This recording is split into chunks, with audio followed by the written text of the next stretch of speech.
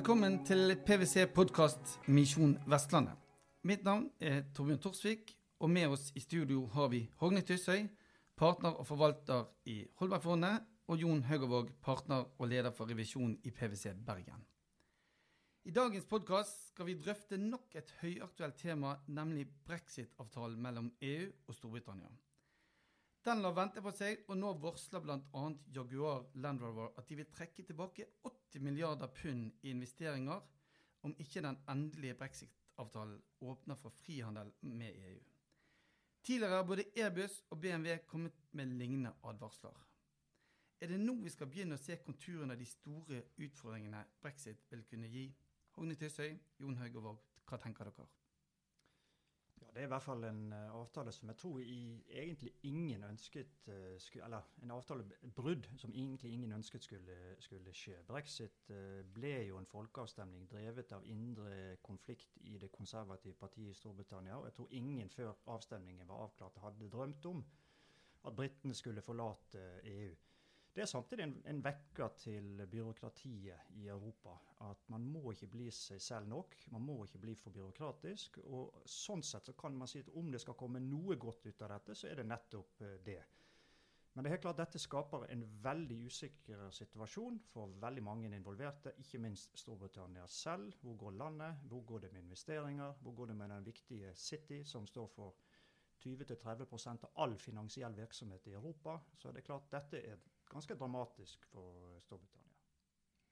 Rent politisk så ser vi jo nå konsekvensen av at politikerne velger løsninger basert på simpelt flertall. Hvis vi tar litt lærdommer fra hva man gjør I selskaper der en fusjon og fisjon aldri kunne skje uten 2/3 flertall, så det klart at med en slik regel også på det politiske området, så ville man fått en langt bedre stabilitet. Så det klart at med den I det mediesamfunnet vi I dag lever I, med flyktige velgere, så vil man jo kunne risikere mer uro hvis man har denne typen folkeavstemninger for så viktige avgjørelser, og baserer det på et så tynt flertall som vi snakker om her. Ja, I dag gikk jo Brexit-ministeren av I protest. Han mener at statsministeren jobber imot en god løsning. Opposisjonen går ut og sier at vi vil ha ny avstemning. Det nesten krise der borte nå?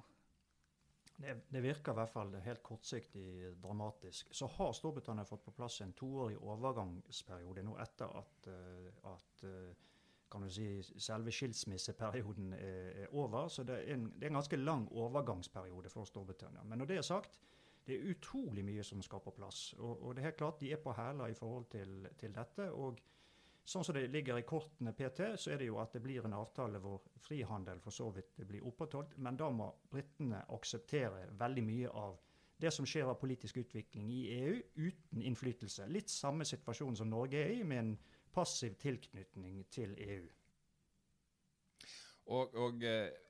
Jeg har selv vært I England I helgen, og min oppfatning at veldig mange britter fortvilet over den situasjonen de nå I. De ser at de politiske lederne I eget land forhandler om løsninger, mens den egentlige forhandlingen skal jo skje mot EU. Det de ser, og som vel også nå kommer frem I pressen, at det hjelper lite å bli enig lokalt. Man skal jo også finne løsninger som flyr I forhold til EU. Og den kombinasjonen ser ut til å være langt frem før man finner en løsning som kan aksepteres både innad I Storbritannia og mot EU. Samtidig så det klart at det en stor usikkerhet knyttet til noe så enkelt som folk som flytter. Engelskmenn et veldig internasjonalt folkeferd. De flytter og bor mange steder, og de fortvilet både på egne vegne og generasjoner etter de sine vegne på hvordan de skal kunne bevege seg I et fremtidig bilde der passet rett og slett blir mindre verd. Ja, for tradisjonelt sett så har jo vi et veldig sterkt forhold til Storbritannia, England spesielt kanskje. Næringslivet har jobbet tett den veien. Og mange av de store bedriftene nesten truer nå med å flytte fra London til andre steder. Tror vi på dette, eller det bare trusler? Jeg tror det klart bedriftene rent taktisk. Jeg var på en stor sjømatmesse her I Bergen faktisk I våres, og dette var et hovedtema rundt Brexit, og hva skjer med sjømatnæringen i Storbritannia. Og det som ledere sa der var at de ville avvente og se hva som kom ut av dette, og så ville de enkelt sagt tilpasse seg. Hvis det ble levelige vilkår å være i Storbritannia, så ville de bli i Storbritannia, men dersom markedsadgang blir på en måte på et eller annet vis hindret, så ville de flytte virksomheten sin i den grad de kunne det til fastlands-Europa. Og den trusselen er reell i veldig mange sammenhenger. Den er også veldig viktig for den norske, kan du si, vestlandsnæringen, sjømatnæringen ikke minst, som har veldig mye samhandel med Storbritannia. Vi har kvoteproblematikk i forhold til at norske fiskerier har kvoter i britisk sektor, og vice versa, britiske selskap har kvoter i norsk sektor. Så her skal det jo bli veldig spennende å følge den utviklingen i tiden som kommer, hvordan avklaringen blir på det viktige området for Vestlandet. Selv om de store bedriftene selvfølgelig nå presser på, så tror jeg at dette er mer enn trusler.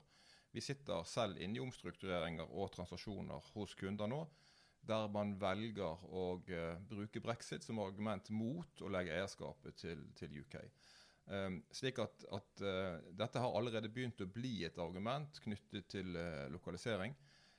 Slik at det haster for Storbritannia å finne en løsning her. For selv om få hittil har flyttet ut, så får de lite vekst av nye bedrifter i en konkurranse som stadig mer internasjonal i forhold til lokalisering.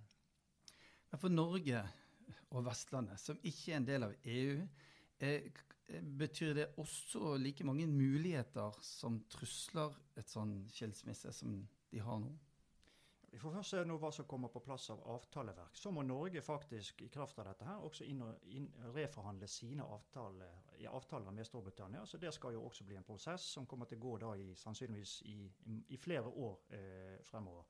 Så får vi håpe da at ikke det blir noen periode imellom med vakuum, hvor på en måte reglene, i den grad man ikke finner en avtale, så er det WTO-regler som tar i kraft, og da er man tilbake til på en måte utgangspunktet. Da er det veldig komplekse regler som tar i kraft, og samhandel kan komme til lide av den grunn. Så mye virvles opp nå av støv, og dette er i hvert fall en vekker for veldig mange nasjoner, ikke minst for Norge. For det er klart at vi også har en tilknytning til Europa gjennom EØS-avtalen, som mange tar for gitt i dag, men det er jo politiske strømninger også i Norge for å på en måte prøve å reforhandle den avtalen, eller gjøre endringer i den. Noe som ville skape usikkerhet for norsk eksport, ikke minst for Vestlandet, som er veldig avhengig av markedsavgangen mot Europa. Storbritannia har vært og er en stor handelspartner for Norge. Jeg tror at det er viktig for Norge at Storbritannia får en god avtale med EU. Hvis det flyttes virksomhet vekk fra Storbritannia, så tror jeg det er mer sannsynlig at det flyttes til land som Norge har mindre samkvem med enn Storbritannia.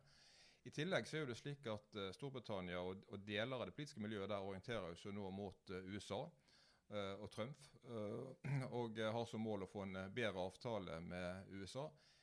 Det vil ikke være noen god løsning hverken for Europa eller Norge, og få høyere barrierer fra Storbritannia og mot Norge og Europa, mens lavere barrierer mot USA. Jeg tror at det er viktig at Storbritannia får en god avtale med EU. Skjer det ting i samfunnet for tiden som gjør at all den tilliten som er bygget opp over mange, mange, mange år, nå brytes gradvis ned av toppledere rundt omkring, som på en måte ikke forstår viktigheten av tillit godt nok? Ja, veldig godt spørsmål du har der, og ganske kritisk faktor i den tiden vi nå lever i, hvor vi bombarderes med utsagn, uttalelser, meninger, sterke meningsytringer i det offentlige landskapet, ikke minst gjennom alt vi kan tilegne oss i internettverdenen. Og det er helt klart at dette preger nok menneskene i dag, og det skaper unødvendig mye frykt og usikkerhet. Jeg synes vi skal understreke at vi lever i en tid hvor ting går stort sett sakte, men sikkert i riktig retning. Velstand øker, økonomien vår er i positiv utvikling, og det er mye å glede seg over. Samtidig er det veldig viktig for politikerne våre, men også for mediesektoren, å skjønne sin rolle nå med å være tydelig i sine budskap, være faktaorienterte, og være reflekterte i sine måter å på en måte informere oss borgere om det som foregår der ute. For det er nok av støy som det er i hvert fall i det mediale landskapet.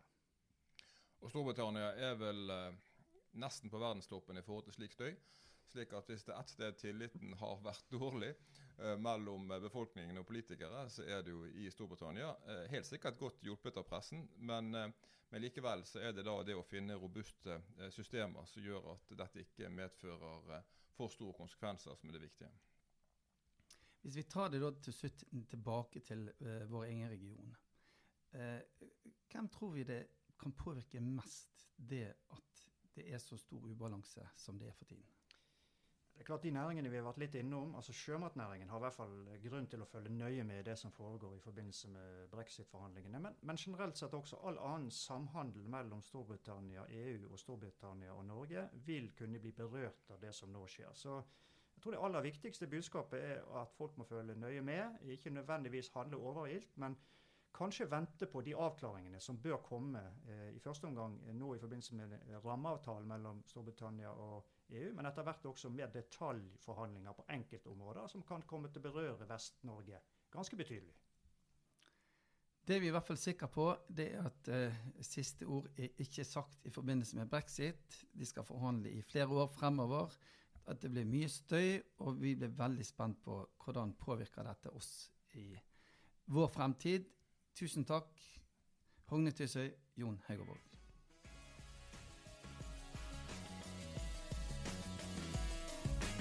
Misjon Vestlandet, en ny podcastserie fra PwC.